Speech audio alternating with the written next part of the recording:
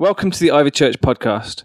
For more podcasts and information about Ivy Church, go to ivychurch.org.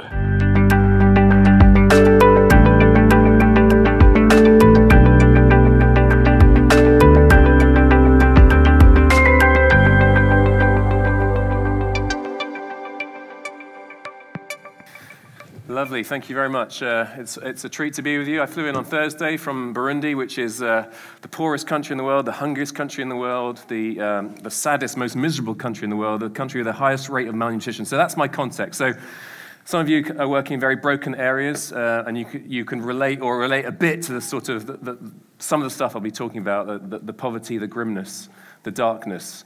And yet, I guess in saying that, I am coming from a very different context. And pictures are hopefully going to come up on the screen before we launch into the passage. I'm talking quickly because there's a lot I want to get through and respect the time here this morning. Are there any pictures coming? Great. So if you didn't know where Burundi was, that's where it is. It's a piddly country in Central Africa that seemingly no one gives a flying monkey about, but actually God passionately cares about. And it is extremely broken right now. Rwanda, you'll have heard of. Rwanda and Burundi used to be one country. And I went out there. It was the most dangerous country in the world when the Lord called me there very dramatically when I was in a marketing position down south 17 years ago. And so I went out there. I knew it was the most dangerous country in the world because my mummy, for some reason, sent me through a newspaper cutting from The Guardian charting the most dangerous countries in the world. I don't know if she was trying to encourage me, but anyway, I thought I'd die before the age of 30. People tried to kill me. People I care about were killed. I'm 43 now and still alive, and I thank the Lord for that. But you learn loads of lessons in very extreme conditions that, things are just a lot more black and white. But I want to share with you this morning as we look at the scriptures. If you've got your Bibles, we're going to be looking at Deuteronomy chapter 30. But next picture, please. So that's so my wife and 3 kids right now, they are in Bujumbura. That's the capital. Size of Wales, not a big place, 10 million people. Next one. And this is what's been going on. I'm going to roll through these, but this is what's been going on. In our neck of the woods. These guys will be dead, basically. They'll either be dead or have fled the country or will be being tortured right now because they were protesting for something that didn't go their way, and things have rumbled on for a year and a day since this crisis kicked in. So there was a 13-year civil war, and that ended in 2005-ish, and then we just had a decade of peace, and now it's hit the fan again, and it's incredibly bleak. I have just cried. I might cry this morning. The tears are just flowing in my life because these are people I care about passionately, and it's very, very depressing. And yet the Lord is still on His throne, and I cling to that, and I don't say that glibly. That's something I have to wrestle to believe, and maybe you do too, in what you're going through in your life. But that's reality, isn't it? Let's got to be real with each other. Next one. Keep going through these. Just a few books if you want to buy them afterwards. My sort of whole philosophy, if you like, under God is how far is too far when Jesus went that far. And He didn't go that far for us just to be nice people, did He? He went that far for all of us to get our hands dirty in a very real way. That's the story of the last 10, 15 years. All I can say is that in answer to a prayer I prayed 17 years ago, we've seen a couple of 100,000 people come to Jesus. It has been absolutely mind-blowing. That book... That's a daily devotional. If you resonate with what I'm saying this morning, you want a daily shot in the arm for radical discipleship. That's 2 minutes of your day. Can't be rubbish because it just got voted devotional of the year. So if you want to grab that, do grab that afterwards, and that's terrific. Next one. There's my family. Went out there as a single nutter, totally expected to die, didn't die, and then found a beautifully normal woman to moderate me, and she's rock solid, my Lizzie, and you saw my daughter there. My daughter, I don't get tired of telling this story because it's the bedroot of what I want to share with you this morning, but my daughter is named after the next picture, that little girl there, who when I held her, can you go back one? Oh, it's missing. You saw, there's been a skip, but there's a little girl there that was in my arms, who then became this big girl there. And that little girl, something's gone funny with the slide. That little girl that I was holding back in 1997, she was found down a toilet. So, her mother was obviously desperate and chucked her away down the university hospital toilet, and she didn't die because her neck was caught in the U-bend. And they fished out this discarded piece of flesh, and she was still alive. And they cleaned her off the poo, and they fed her through a straw like a little bird. Now she's growing up. She is that gorgeous girl. And then in God's beautiful weaving of our lives, 18 years later, she ends up being our babysitter. Next one. And yet before I had a daughter, I said to my wife Lizzie, I said, if the Lord gives us a daughter, we're going to name her after this girl. So those girls share the same name, the little one because of the big one. And the big one, when she was born and when my friend rescued her and adopted her, she gave her the name which is the gospel because her name is Grace. Yeah. I love that name. It's the best name, isn't it? Because that's my story in a much less dramatic way. But whether we're multi-murdering rapists, pillaging idiots in Central Africa or very self-absorbed people here in Manchester, we all need God's grace, don't we? And he reaches down the pit of our lives and he picks us up and he cleans us off. And some of he can clean you this morning for the first time. You don't really get this stuff yet. But that's what Jesus did on the cross. He died in your place so that you could be, he reached down. You know, religion is trying to earn our way up and get out the pit by ourselves, but we can't. There's a massive chasm, which is where the incarnation, Jesus, God with flesh on, he came down and he picks us up and he cleans us off and he says, you're beautiful, my precious child, you're made in my image, I love you. Now come on, live. Live. That's the offer this morning. Choose life. That's what we're going to be looking at. I've got more stories. I've got loads of stories of the miraculous, but I think we'll stop there just to save 5 minutes. I mean, all right, give a story on this next guy then, Nestor, because it's so phenomenal. But, you know, we've seen through this movement. This summer, we will send out, hopefully, you know, war notwithstanding, we'll try to send out 1,000 evangelists into the bush for 2 weeks, and they will cast out demons and heal the sick and get beaten up and get put in prison.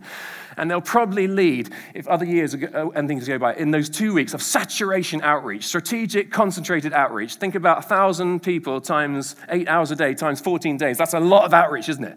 They'll probably lead 10,000 people to Jesus.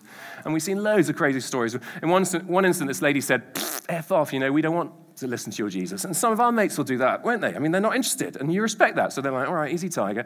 And then actually she said, no, all right, come back. I'll listen to you if you heal this demon-possessed girl.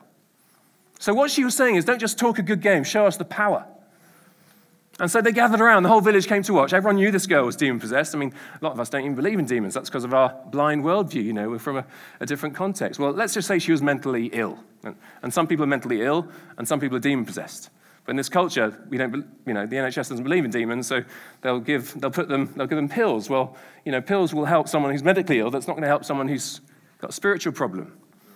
So whether she's demon-possessed or mentally ill, let's just see. So anyway, they start praying for this girl in the name of Jesus. All these demons manifest, you know, different voices spoke through her, and they were identified and cast out in the name of Jesus. And on the spot, that lady who a few minutes before was saying, F off, was now on her knees with 20 other people in the village giving their lives to Christ because they saw the higher power. Now that's Jesus. And he can do that for you this morning as well, if that's your kind of background. Okay, let's leave the pictures and let's look at the scriptures. Choose life. Choose life if you want a title for the talk. And, you know, I said this at the weekend. I've been talking at Proximity. But I said that, you know, over the last year and some, I have listened to so much gunfire. And sometimes you're listening to an hour gun battle, 500 yards, a mile away. And you're thinking, how many people are dying right now? And you play this freakishly weird, surreal guesstimating game of, you know, maybe 100 people are dying right now. And then in the morning, I get the tweet, and the tweet says that one person died, which means that so many bullets did not achieve their intended, lethal, fatal intention, aim.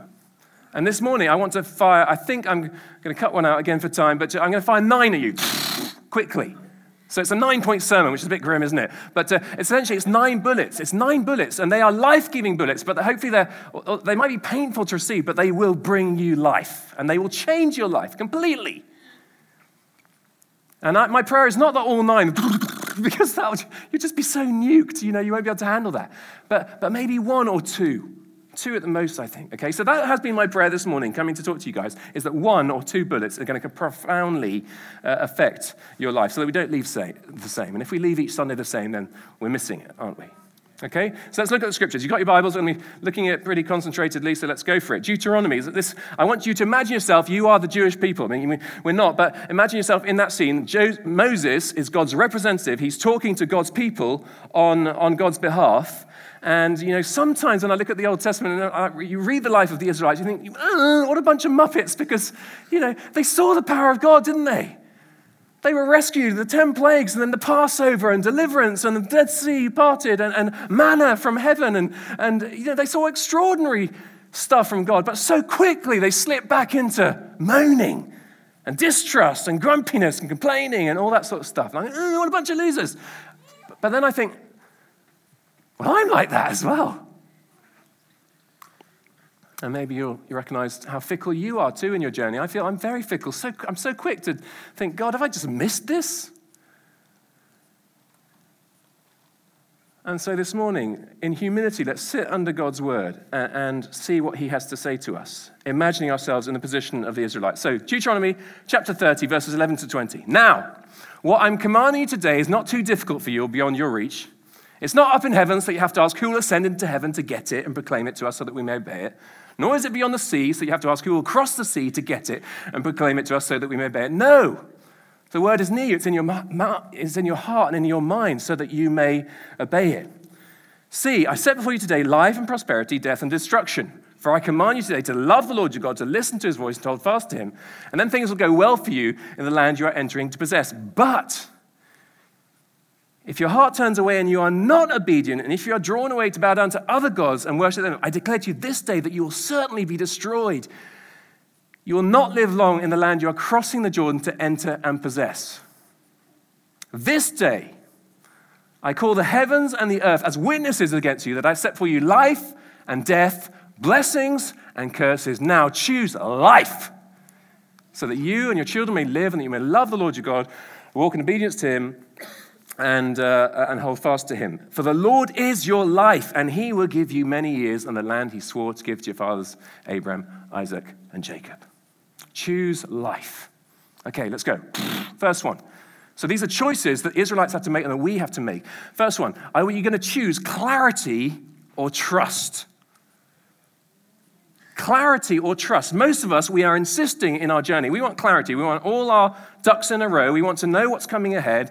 And the Israelites were like that, and they're fine to follow God so long as things were hunky-dory and they knew where they're going. But as soon as things got tough and they didn't see the road ahead, they freaked out. Their default was distrust and complaining. Now, this is challenging for us, isn't it? And he says that. Now, what I'm commanding you today is not too difficult for you, but that would imply that it was quite difficult. And it's not beyond your reach, but that would imply that it's still quite a stretch. Trusting him is challenging for us. Mother Teresa's House of the Dying, she received this guest called John Kavanagh. He was a brilliant ethicist, and he went there to seek clarity for the rest of his life. That was why he went. It's like a sabbatical, and he went there. And as was often the case on the first day with newbies, Mother Teresa came alongside him and said, can I pray for you? And he's like, yeah, bring it on. You can pray for me. That's why I've come 3,000 miles, is to get the great Mother Teresa to speak into my life. And he's like, yeah. Can you pray that God gives me clarity for my future? And her indignant response just shocked him. She said, no, I will certainly not pray for clarity for you. Clarity is the last thing you're holding on to and you need to let go of. He's like, what? I mean, you, the great Mother Teresa, you look like you've got clarity in your life. She said, I've never had clarity in my life. What I have had was and is trust. And so I pray for you that you trust him. Amen? That's the first one. Second one. Well, first of all, I just realized I've forgotten. Wherever I go, I say, and I'm very blessed already. Thank you if you've given money to our ministry. That's not why I'm here this morning, though. I'm fired up to see people's lives changed. And wherever I go, I say, you've got your own missionaries, support them. But what you can give me is pray. Please pray. Please, please pray. We are in a hell of a mess. We are an imploding, failing state right now. My wife and kids, they're back there. We've got an emergency bag packed. We've got the fans on at night so they can't hear the shooting. It's very, very intense. And I'd love you to pray. And I've just put a few forms out there in different places. And you want to just pass it on now? Pass it on there, that one. Grab it. And if you don't want to sign up, don't. But about 6 times a year, I'm going to send you out a few incredible stories and encouragement to pray. And that's why we're still alive. And that's why our ministry is flourishing in the most grim context. So don't feel you have to sign up or just pass it on. Clarity or trust. Next one, obedience or disobedience. Look at verses 16 and onwards. For I command you today to love the Lord your God, to walk in obedience to him, and to keep his commands, decrees, and laws, and then you will live and increase, and the Lord your God will bless you in the land you're entering to possess. But, verse 17, if your heart turns away and you are not obedient, and if you're drawn away to bow down to other gods and worship them, I declare to you this day, you will be destroyed. You will not live long in the land you're crossing the Jordan to enter and possess. Well, I mean, that's pretty heavy, isn't it? But it kind of makes sense. Let's just take the principle in the New Testament there that, if we obey, things are going to go much better than if we choose to disobey. And the consequence for them was death. Their disobedience led to death. Now, are we going to obey or are we going to disobey? Because obedience means submitting ourselves to a higher authority, doesn't it? It involves humility. And the Israelites just so often slipped into disobedience, which led to a cycle of consequences and brokenness and then repentance and restoration, but then disobedience again. They didn't seem to learn from their lessons, and we can learn from their lessons rather than having to reinvent, go around the wheel. God wants you to obey. What does obedience look like for you this morning? Are we compromising our integrity in the workplace? Are we toning down the gospel? Are our sexual practices consistent with what the Scripture wants in terms of waiting until marriage? And not because God's a killjoy, but because it's such a precious gift and it's so abused. What does obedience look like for you? Because this is a quote from theologian Tozer. He says, every time you hear God's word, God's truth, you'll either go in the direction you're called to go or you'll just wait. And if you wait, the next time you hear that word, that truth, it will not move you quite enough. The next time it will move you less, and the time will come when that truth will not move you at all. I don't know if you can relate to that. There have been times in my life where I've actively chosen to disobey or even procrastinate, which can be a form of disobedience when God is saying move. And then we just get taken out, and then we stop hearing his voice because we've hardened our hearts. Disobedience or obedience. Next one. Cynicism or action. Again, the Israelites were a cynical bunch, weren't they? So negative. Glass was always half empty. Well, I think we're a cynical bunch too. Let's any cynics in the house? Well, we're certainly a cynical nation. We are a cynical nation. Now, notice I've said cynicism or action. I haven't said cynicism or optimism because actually some of you might think that in our cynical age, the antidote to optimism would be, cynicism would be optimism, but it's not. It's action. It's action that's born out of hope. Cynicism gives up and believing the world can be changed, and that kind of becomes a self-fulfilling prophecy. So Jim Wallace writes this. He says, ultimately, cynicism protects you from commitment. If things are not really going to change, well, why try so hard to make a difference? And if you have middle-class economic security, as many cynics do, things don't have to change for you to remain secure. That's not intended to sound harsh, just realistic. Cynics are finally free to look after themselves. And perhaps the only people who view the world realistically are the cynics and the saints. Everybody else may be living in some kind of denial about what's really going on, how things really are. And the only difference between the cynics and the saints is the presence, the power, the possibility of hope. So preaching this to myself.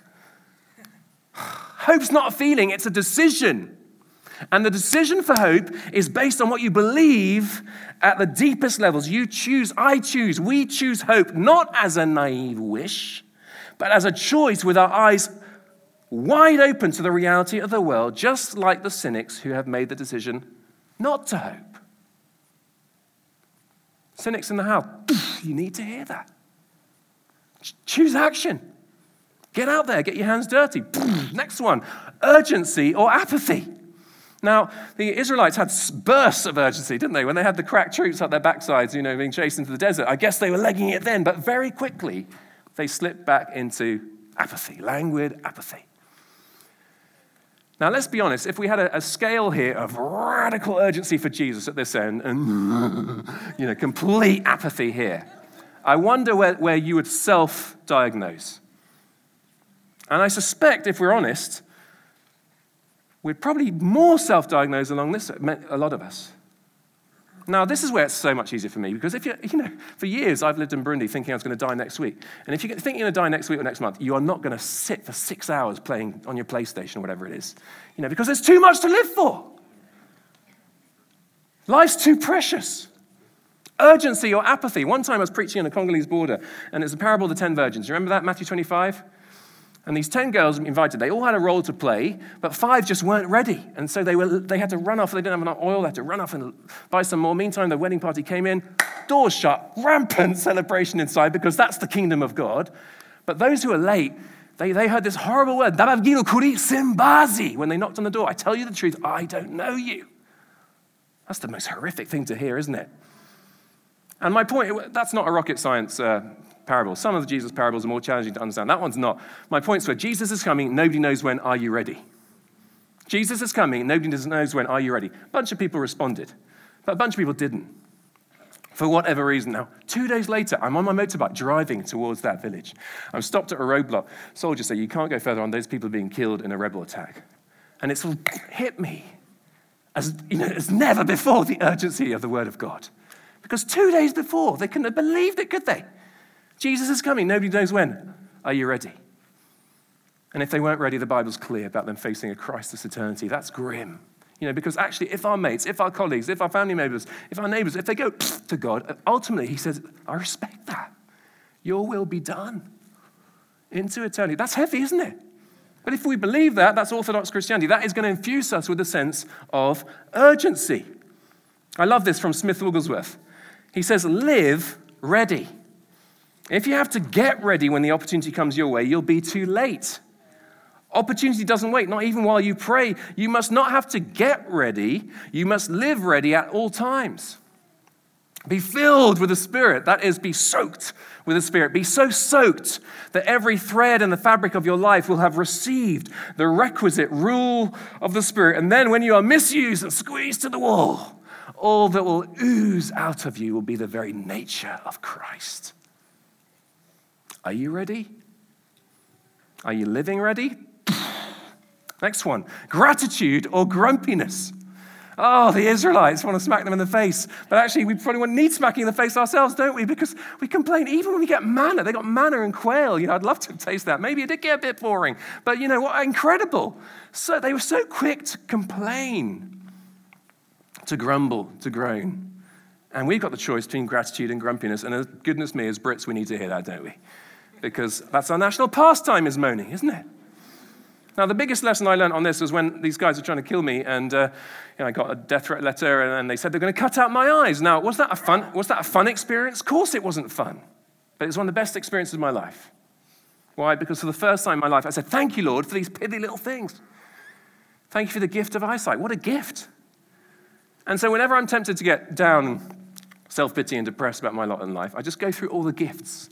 Romans 12 says, therefore, in view of God's mercy, give your life, offer your body as a living sacrifice. The Greek word for mercy there, it's plural, it's mercies. So this is a complete life skill you can adopt right now. It will change your life. When you're tempted to complain, just go through the mercies of God in your life. I can see. I've just recently come out of 2 years of chronic fatigue. My body's working. Brilliant. Thank you, Lord.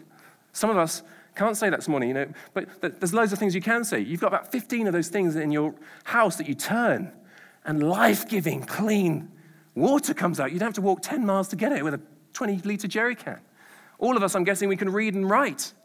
Well, I think of a girl in one of our youth camps. She confessed to sleeping with a priest to get £3 for her school fees. And you girls I wouldn't do that. You would have done that. Because otherwise you'd still be illiterate in second grade. There's no room to judge, is there?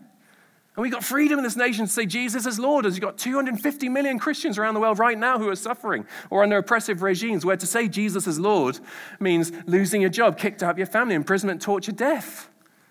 Are we going to use that freedom? Have we used it this week? Will we use it? Are we taking it for granted?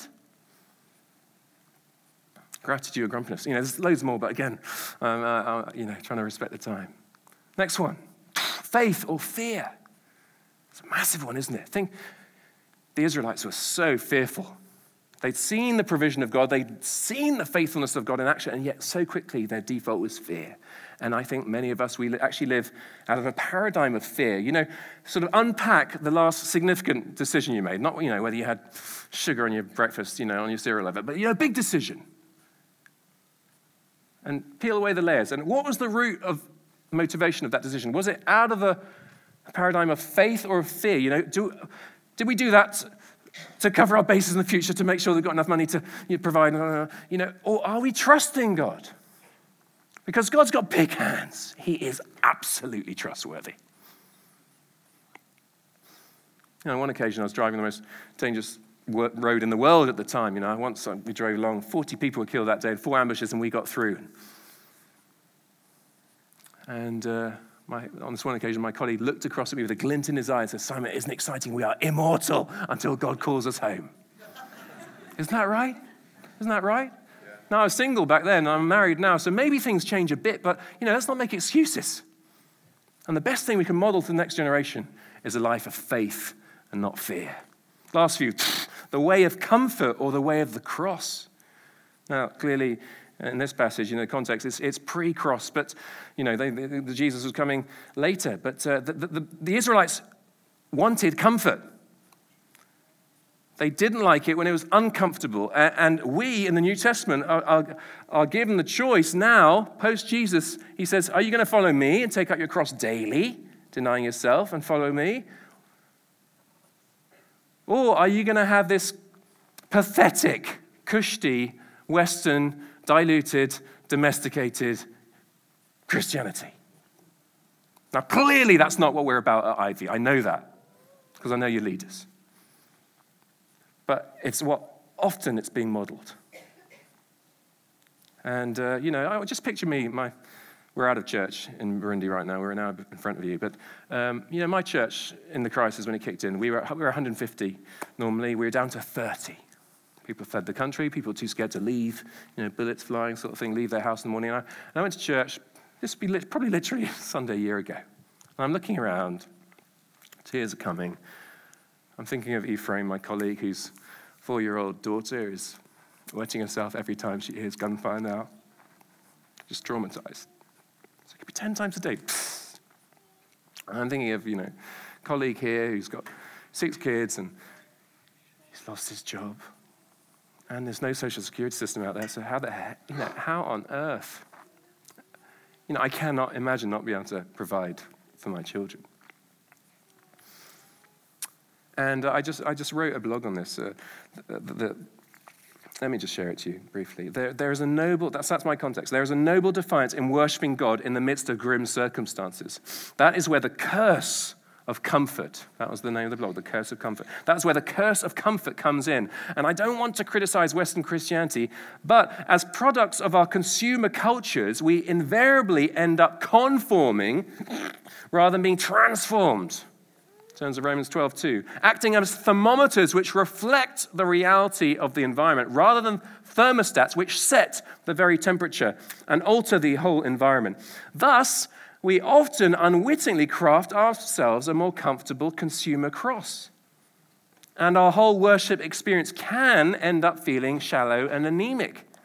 It's so easy to turn to comfort when things are tough, be it Facebook, chocolate, sex, TV, whatever, but turning to comfort in the crisis rather than to Christ. And it's no wonder that my own most intimate corporate spiritual experiences in the West have been with the most obviously broken people. Tramps, alcoholics, prisoners, who don't feel the need to maintain a facade that their lives are all in order. You see, God doesn't love us sophisticated people more than them, or them more than us, but what they do have over us is discomfort. They've been stripped of the mixed blessing or curse of comfort. And in their brokenness, stench, and unpolished desperation, God is extremely close. Now, I don't know your life situation right now, but if you're going through a hell of a time,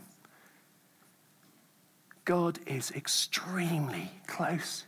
He wants you to know that. If you're going through a great time, God is still extremely close, but you probably not so bothered about it. But we need to know that, to live in that. Comfort or the way of the cross. Relationship or rules. Verse 16 to 18 sounds very transactional, doesn't it? You do this and this will happen, and if you don't, that will happen. And we can get quite transactional with God. And we can think actually it's all about rule obeying. And some people, there'll be millions of people in churches around the world right now under the umbrella of Christendom and religion in general, where they think it's all about rules. If you just tick those boxes and do that, then you'll get a ticket to heaven. I mean, it's Crassus, expression. And that's wrong. That's not what it's about. It's not what Jesus is about. If you've come this morning to tick a box, to rule about once a week on Sunday, that's not it. Now, I suspect most of us, that's not us, but maybe some of us, it's still, the Old Testament was all about rules, and the New Testament's all about relationship. The Old Testament's all about law. The New Testament's all about grace. Well, that's also wrong. It was always about relationship. God always wanted relationship with his people. A few verses earlier, back in Deuteronomy chapter 9, God says, don't think I've chosen you, Israelites, because you're any better than anyone else. No. God just wants relationship with us. There's a lady in a horrifically abusive marriage, and her husband would beat her up every day because what he would do is that he would draw up a very demanding list of household chores that she had to do before he arrived back in the evening. And if she hadn't done everything, he'd come back and tick him off. Oh, one missing, beat her up. And she never was able to do everything on that list. And I think we can say, praise God, that man died because she was released from that abusive situation. Now, fast forward a few years, and she meets a lovely man who doesn't lay a finger on her inappropriately, who helps her flourish and, be the woman she's meant to be, and they get married. And, she's a housewife, and he's a busy guy with his job, professional out there. And but there were no lists. But she just took care of her house and did her thing. Now, one day, a few months into their marriage, she's tidy up the house. It's towards the end of the day. And lo and behold, behind the sofa, out comes this piece of paper, scrumpled note. And what is it? It's one of the old lists from the previous husband. And she looked through it. And she started ticking off what she'd done that day. And she'd done it all. What she had never been able to do under the yoke of fear and oppression, forced to, in an abusive relationship, in the beautiful freedom of a loving, releasing relationship, she'd done it. Now, some of us here this morning, you're with the wrong husband. So that's a really dangerous way of saying it. Hear what I'm saying. If you're in a tough marriage, stick with it, unless there's major abuse like that, because that's heavy. But some of us are stuck with the old husband in terms of how we see God. And Jesus just loves you to bits. There's a lovely story at the end of a book, Jesus plus nothing equals everything. And it's a story of a guy called Stephen Brown. He's got his daughter, Robin. And Robin's, I'm guessing, about 17 years old. And it's in America, so she's at college. And she's got to do this. She's completely consumed and eaten up by the fact that she's got to do this English module. And, it's affecting her sleep. And she can't eat. And Stephen Brown, as a dad, he's like, what would you not do for your daughter? And he's just desperate to help solve her problem. And so he takes her into the college and he meets, they go in, there's this lovely, wise Jewish professor lady, and she can see that Robin's on the edge of tears, so she dismisses everyone. And then he says, right, ma'am, I'm here to please just let my daughter Robin get out of this course. Just, maybe she can do some other modules, to fulfill what the course requirements. And the woman just said, look, can I have a word with Robin first? And she turned to Robin and said, Robin, do you think you could do this course if I gave you an A before you even started? Yeah, maybe. Okay, Robin, I'm giving you an A. You've got an A before you've even started, now off you go. Then she turned to Steve and said, I've just taken away the fear. She's going to be fine. And the beautiful end of that story is that Robin went on and got straight A's in that course on her own merit. But you see, brothers and sisters, that's how God deals with us. Because of Christ's finished work, Christians already have an A. The threat of failure, judgment, and condemnation has been removed. We're in forever. Nothing we do can make our grade any better. Nothing we do will make our grade any worse. In his life, by his death, through his resurrection, Christ, our substitute, has secured for us the everything, the A that we come into this world longing for, yet are incapable of securing for ourselves. All the pardon, the purpose, the approval, the cleansing, the reconciliation, the meaning, the affection we crave and long for, they are already ours in Christ. You don't need to add anything to it. The operative power that makes you a Christian is the same operative power that keeps you a Christian, the unconditional, unrestrained grace of God in the completed work of Christ. So relax and rejoice. The banner under which we live reads, it is finished. You're free. Amen? Yeah. So last one, choose life. Life or death. Get that in 15 and verse 19. This day I'll call heaven and earth as witnesses against you that I set for you life and death, blessings and curses. Now choose life so that you and your children can live. Choose life. The story of a family in an African village in the bush, and during the night the house burnt down, and at the last minute everyone died in the house. Apart from the last minute, someone reached in and plucked out this baby boy, and the next morning the whole village met to discuss the fate of this boy. That according to their worldview, the spirits, the ancestors had protected this boy, so he must be special. And so they had a ding-dong about who was going to have ownership of this child, adopt this child. And the chief of the village said, I'm the chief, so I'm going to take him.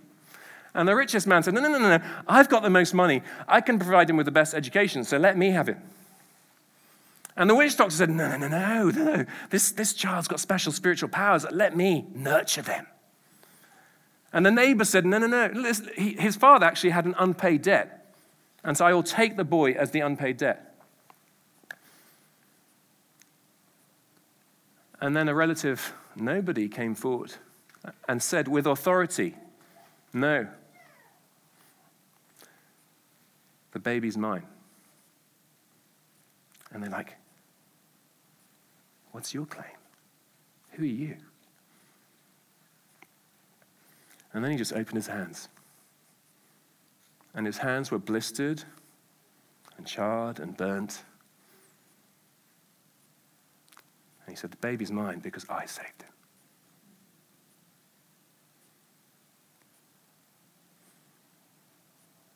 Every single one of us in this room, Jesus lays claim to your life.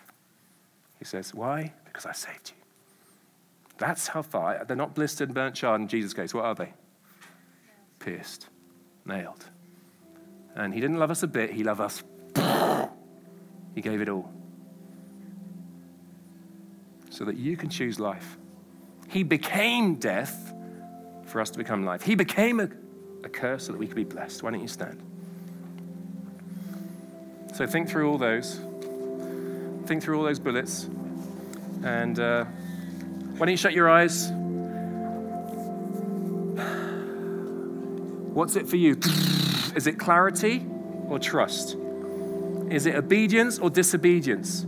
Is it cynicism or action? Is it urgency or apathy? Is it gratitude or grumpiness? Faith or fear? The way of the cross or the way of comfort? Relationship or rules? Choose life or death. Now, surely some of those bullets have rammed home. I particularly want to address those that haven't yet chosen life. If this is all new to you, or you've been exploring it, and you're thinking of Jesus right now, and he's opening his arms, and he died on the cross to pick you out of the toilet. That's what grace is. And he cleans you off. He took all the poo on himself so that you could be beautiful, and you are beautiful as soon as you turn to him. So if that's you, if you're recognizing that Jesus died in my place so that I could begin new life under his banner, in his name, receiving that A. Wow, what freedom. As we pray, let's all just bow our heads and press in now as we're going to worship God. But if you want to receive and choose life right now, just stick your hand up with me. Choose life. Brilliant. Best decision you'll ever make. Awesome. Praise the Lord. Keep them coming. No scare tactics, no manipulation. I do think of that example from Matthew 25. Jesus is coming. Nobody knows when. Are you ready? It's important to get ready. Lord, I bless my brothers and sisters there who've taken that decision. Those of you that have done that afterwards, come and talk to us. Come and talk to the leadership so we can get you plugged in, because you're a new baby, really, spiritually speaking. And we need to give you milk and then solid food. Lord, right now for all of us, why don't you lift your hands? All of us, let's lift our hands. If you're hungry, if you're not, keep your hands down. But this is just saying, I am hungry, Lord. I received that painful bullet. Well, they're not all painful. Some of them are just beautiful. Thank you, Lord, that I've already got an A. Lord, may we leave and live out our lives as people that know we've got an A. That doesn't mean everything's perfect, that things don't need to change, but we live under that banner. It is finished. Lord, forgive us. We must repent. Forgive us for our lack of urgency, for our apathy, for our grumpiness, for our cynicism, for our disobedience, for insisting on a pucker, comfortable cross. Lord, there's lots to repent of this morning, but in doing that, we receive your freedom and we choose life. We choose life. Bless your name. Bless your name. Let's respond in worship. Keep pressing in, and please leave with 2 questions. Which bullet was for you, and what are you going to do about it? So if you came alone, find a mate. If you came with family, go back. Which bullet over lunch, which bullet was for you, and what are you going to do about it? Thank you, Lord. We choose life. We at Ivy, we choose life. And help us to be agents of transformation in Manchester and beyond. Come, Holy Spirit, right now. We welcome you. Thank you, Lord.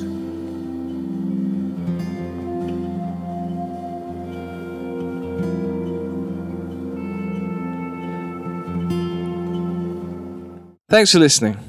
For more podcasts, go to ivychurch.org/media.